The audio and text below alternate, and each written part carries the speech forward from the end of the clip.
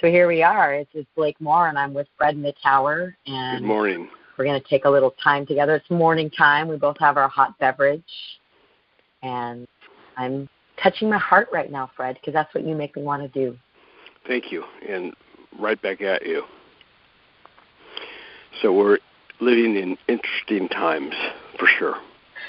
Yes, I remember Cheryl was the first person who told me the Chinese proverb, which I've been hearing a lot about in the media. It's interesting how it's become kind of this mainstream meme at this point, which is, may you live in interesting times, because right. I think we all know we definitely, my entire life, but especially the last few decades, it has been certainly interesting. The actual proverb is, may you be born in interesting times. It's a curse. Yes. The experience of being born in interesting times prevents a person from doing their soul work or their spiritual evolution because they're distracted.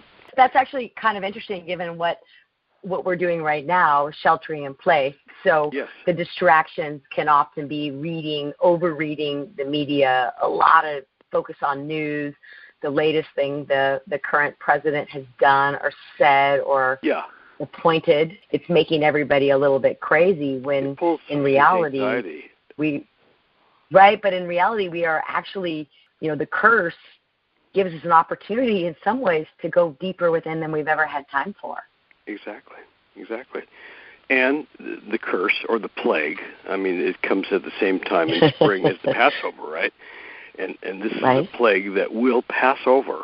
And who will we be as a species and as a civilization when this experience does pass over? Will we be the same? I hope not. I think that it will be a change, a real transformational Kairos turning point. I do too, and I wonder about this idea that life will never be the same, which I embrace, as I know you do. But I know people who've said to me, I cannot wait to get back to life as normal, when life gets back to normal. Yeah, I don't know what that normal that's being referenced, what's so good about it? It's just a habit. And the habit has included, data banks, dead ideas, dead rivers, smoky skies. Rush, going to work, driving, long traffic jams. Yeah, and consumption. So the human experience has been so economically based around moving material and services in such a rapid and profound way through some kind of cookie-cutter machine that financials are created for the elite and who's left behind. Right. So that's the question. How do we, as individuals, as people who are stepping out of the machine in some ways, whether we're being forced to or we maybe did that already, and this is just a reminder of how far out of the machine we've been. Right. Because I know that that's true for those of us that sheltering in place is like a unexpected holiday, and I know people are suffering, and I by no means am minimizing what is happening to families who've lost loved ones or who are experiencing fear about somebody being sick or any of that. And I know that that is part of life. When we look at the actual percentage of people dying, when you look at the percentage of people who die in car crashes, just because I am not thinking about car crashes all the time, it doesn't mean that I'm saying, oh, whatever, that's your problem, you died of a car crash. You know what I mean? Yeah, I do. I think suffering is inevitable. What we do with it, is our choice. So in this case, we're suffering as a civilization right now, and may it lead to a transformation of the way we do business and the way we do our own personal and collective lives. So back to that question is, what do you think people can do individually to start affecting this transformational change to a new way of life so that things don't just go back to normal? Well, I think all of us need to learn how to drop some of the load we've been carrying and lighten up and essentially become more gracious in the way we travel through our moments in relationships, the way we consume material, and the way we evolve into what we think is necessary and helpful to our family life, our community life, and in the workforce, right? Mm-hmm. So things are going to have to change to accommodate this new reality. And I think that we've never been given this invitation by necessity. And most human beings change only out of necessity, like the stick rather than the carrot. Right. So this is the stick, right? We have to just transform the way we do business because we didn't choose it out of the carrot, like we haven't aspired. Instead, we now have to react to a crisis. And this is an opportunity. One of the thoughts you just said is lighten up. So don't take ourselves so seriously and relax into the process, because in stress, change or real transformation doesn't happen because we're so tight that we don't have the opportunity for the magic to show up, which is what happens when we're relaxed. The magic can't come in when you're all adrenalized. If you do not have a meditation practice, this is a very good time to begin watching your breath and to garden or to go for a walk, even if it's just pacing around in your living room with mindfulness. Light a candle and notice your breath and begin to appreciate, maybe for the first time, that you're okay right now in this moment. That's really all you have is a string of this moment. And as long as you're okay in this moment, then you can relax about the future moment. But isn't that true for all of us all the time anyway? We're okay in this moment. It's the future anxiety that we have, that we think, how am I going to be okay next week or in a month, or who am I going to be next year? Right, and even looking at people who survive cancer, one of the ways that they have talked about surviving is that in this moment, okay, you have cancer, you're not really okay, with big quotes around okay, but the mindset around how you interpret the cancer in your body can actually make you okay and stay in the present moment and help you move toward a remission or a graceful death, correct? Right, yes. So hardship brings our attention to the moment that we're in. And once we arrive in the moment, all things are possible.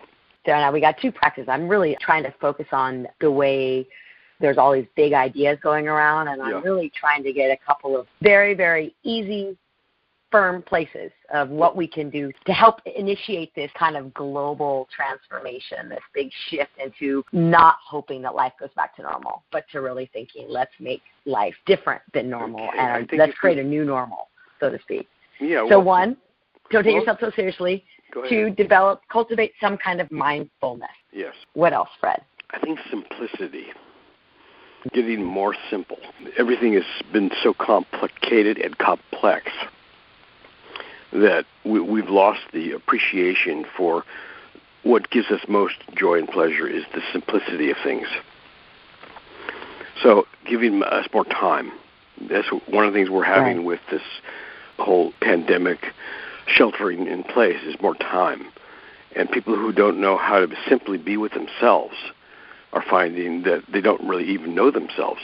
So this is an invitation in order to get to a new placement in relationship with one's precious life and the relationships that they have with other people and baggage that they've been carrying from all their old stories that they've been telling themselves.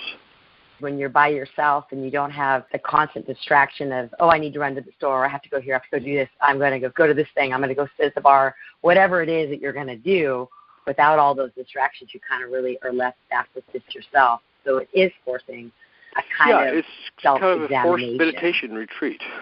And leisure. And most of us, leisure has become, backyard picnic or go to the beach, go here. Like most of our leisure activities in the American culture center around a type of socializing.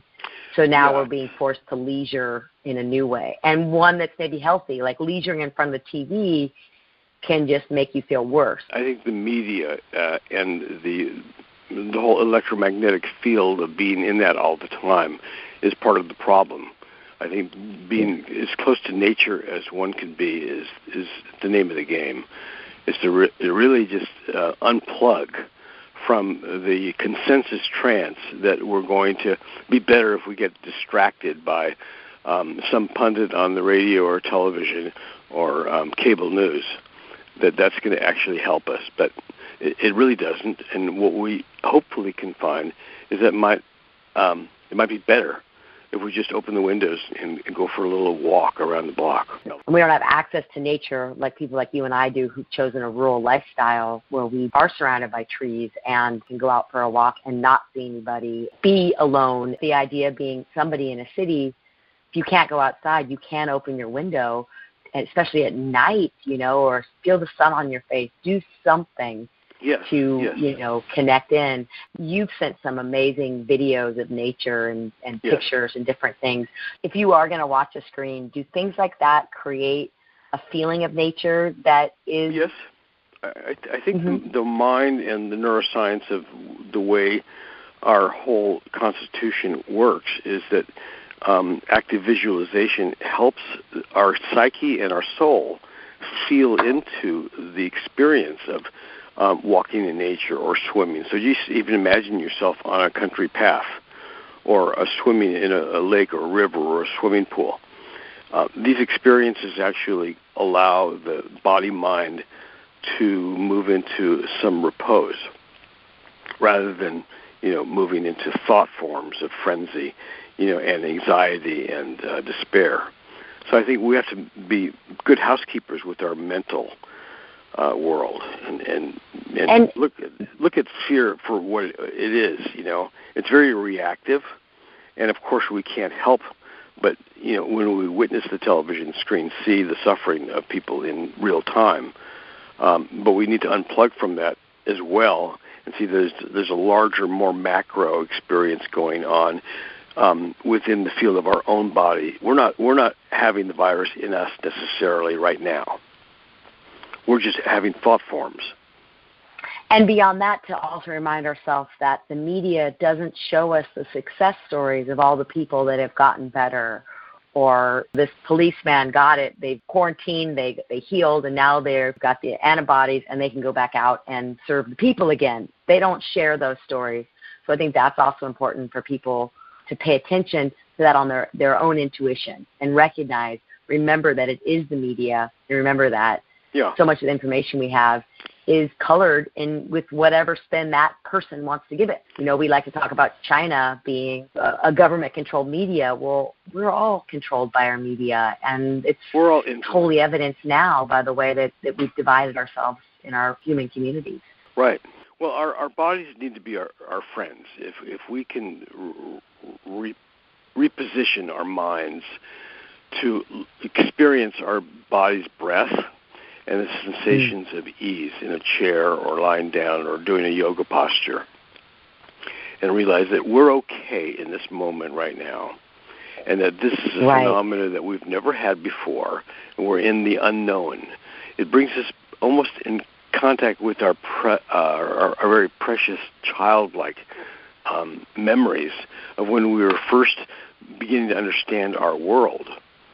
This is a new world that we're looking at. What would it be like if we had an opportunity to reconfigure who we are in the context of the larger? And in this case, we're doing it all together. And in that case, the media brings us into contact with how other people around the world are dealing with this. How other governments are similarly missing the mark like ours. Yes, for all kinds of egoic defense mechanisms and political, motivations to skew the reality at hand for their own nefarious ends. Because the reality is that we've all been infected by something that is causing us to stop what we've been doing. Stop. Look, listen, right? So that's what we're invited to do. Is we're at the threshold of a new human evolutionary moment. It's a portal, right? This whole experience is a gateway into the next world, And if we go through this portal, we'll have a different kind of human experience. It's mysterious. I'm not a palm reader on the cosmic level. Does that mean we don't know, but something that's what you already said, less consumptive? People are having financial fears, so they're not shopping. We have friends that own small businesses that rely on people shopping, that produce a product that they want people to buy. So I think that that's where maybe this is an opportunity for us to recognize where that consciousness of where your money goes. Do you want to support something bigger, or do you want to support something smaller? I think more local.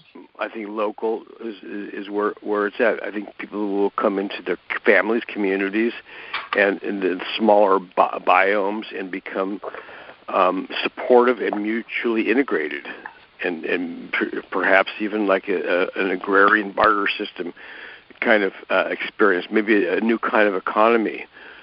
We need a new economy rather than the main macro structural one that has been basically overutilizing technology and raping the environment.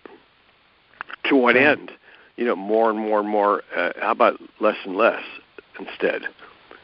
Because that's what we're at right now. That's what's happening. And as you're saying that, this is what comes up for me so often when we think about what's happening, let's say the government that we don't really have control of, and we read that the current leader decided to roll back environmental protections. So the natural inclination is for fear to come up in the body. And so to take that one step away from them, because they're going to want to keep creating new distractions to keep us from doing the work that is the bigger work that will help shift this into the next place. Yeah. So we hear that. We can feel some sort of something taking over the body. What do we do to transform that feeling into the present moment? Well, we don't want to buy into that seductive return to the normal consumptive experience, and we want to find a new way of being happy, essentially, without having to consume things and have the next experience that's going to be better than the last. But, I mean, back to that idea, yes, getting out of the consumptive reality. So, in other words, don't consume the media, because the media, it's like stay informed, but recognize it for what it is. Yes. And don't let it take over. People in my life who are smart, intelligent, informed people, who pay attention to the news, who want to read their paper every day, who really need to get that information coming in, but every time they do, it brings their energy field down. Well, because the information is very simple and it's pretty scientific. The problem in the media delivery system is that it's got a tone of anxiety and edge, and so the envelope is different than the content in the letter. So you want to get this basic information, like masks and social distancing and things like that, and noticing that there's a incubation period and there's facts on the ground. But facts and information are different than wisdom.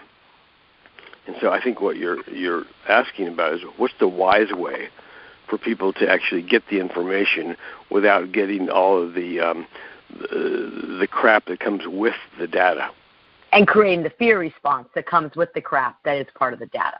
Yeah, exactly. And the fear response is usually in the body as a shake, as a kind of a coldness and an anxious, adrenalized feeling that you somatically feel like, this is really bad, the days are weird, and you have a very negative yuck. Rather than and we hold our breath. So that's a fear reaction. So you want to run away, or you want to fight, or you want to freeze. That's the fight, flight, freeze, right? So you stop reacting, and you then learn to respond instead, rather than react. And so how do you flow with adversity, right? This is a warrior kind of conversation. How does a warrior succeed in a fight? They have to have clarity and ground, and see the situation for really what it is, rather than their own fantasies and imaginations. So that's why facts help ground ourselves rather than, get us into a frenzy. Calming down is very important. Do you think COVID-19 is teaching us a new relationship between ourselves and our society? Definitely. Sure. An opportunity for self-reflection and to lighten up the baggage that we've been carrying, that we can actually be happier with maybe less travel, less social engagement, and more opportunity to perhaps read a book, do some yoga, go for a walk, or actually maybe do some meditation and write some of the things we've wanted to say for a long time, that we've not actually had time and space. So in a way, people feel imprisoned because they can't do their own habituations. Maybe they've been liberated from the rat race, and now they don't know who they are or what to do with themselves. But welcome to the world of self-discovery. Become your best friend.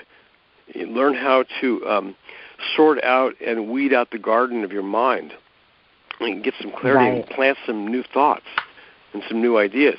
So this is like a death rebirth. Something had to die in order for something to be born. It's the phoenix rising that you can't have without the ashes. We've known that for so long. So many of us have expected this. Yes, now we're here. Now we're actually finally here. And if we didn't prepare for it, we're shocked. But if we did prepare for it, we're like, oh, this is the moment we've been waiting for. I'm the person I've been waiting for. This is my moment. Now, this is that river that's flowing fast, and we're all in the middle of it, right? That's Some people are holding on to the bank, some are right in the middle. I think we need to let go and go where this river takes us, and it'll be a new world, and it'll be a new world, and we need to be ready to fight for this new world in the right way of fighting. I know that that's a tough word for a lot of people. Or love for this new world, right? Well, So in a sense, we need to use our fierce love to resist what is going to be that attempt to return to normal. Yes. Well, and whatever the normal is not the rear view mirror normal. Yes. The status quo normal has permanently shifted. Yeah, the status quo was not healthy for the planet, for sure. And it was definitely unfair to the masses. It was leading toward totalitarianism, and now everyone is in this together. So in a sense, we're all affected.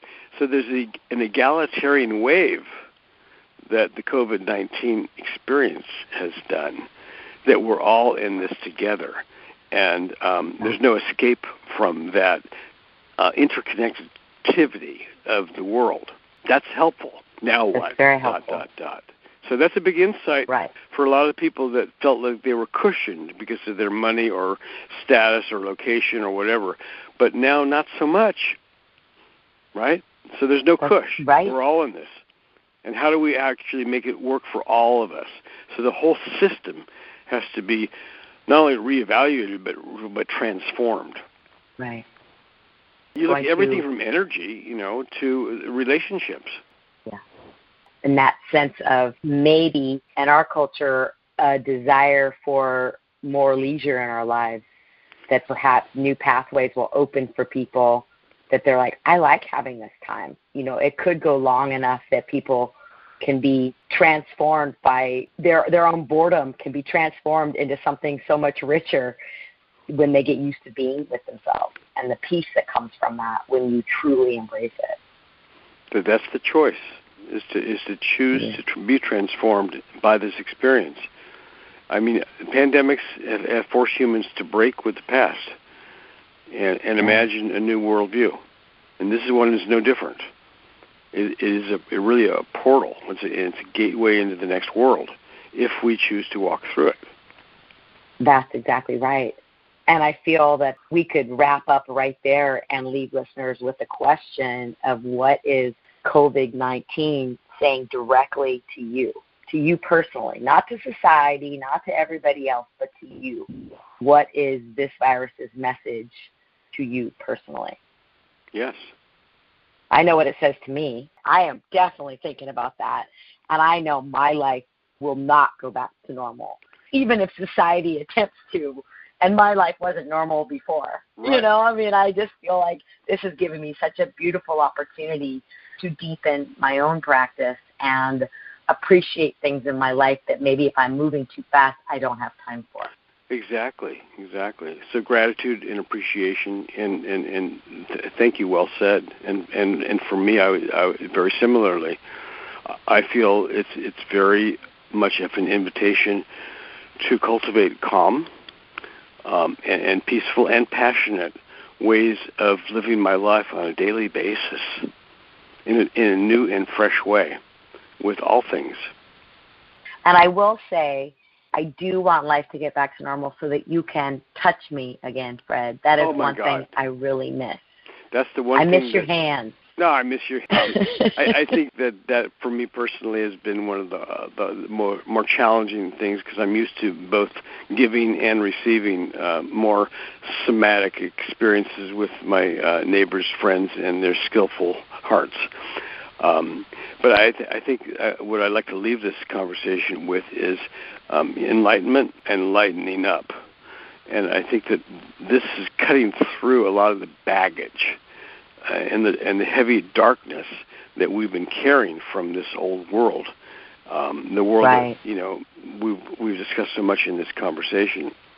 So if we can get lighter and more free, our experiences are going to be just like a backpacker where it drops off some of the load and is able to move on to the next evolutionary arc of the great journey of the soul, feeling more free to cultivate who we really are as human beings rather than human doers. Right, human becoming. Yeah, becoming. This is the season of our becoming. This springtime of our becoming really is the Passover and this plague. Well, on Easter, the second comings have just risen. We have all just risen. Interesting, that all of us Jews that wanted to have Passover couldn't make it because of the 11th plague. And all of us Christians are being forced into our cave so that we can resurrect. Exactly. Well, hello and hallelujah and happy Easter, happy Passover, and it's my birthday time as well. So this is new beginning. Yay! Yay! We are in April. And we it's also National Poetry Month, so time to express the emotions and the thoughts of the soul. So everything's in alignment exactly as it should be. Correct? Aho. As always. Thank you so much, Fred Mattauer. Talking with you is such a blessing, and thanks everyone who is listening to the two of us traverse the skies and the ground and each other. Fred Mattauer is a very special human being and one of my favorite people on the whole planet. Thank you so much, Blake. Okay. Love, big light. Namaste. Namaste.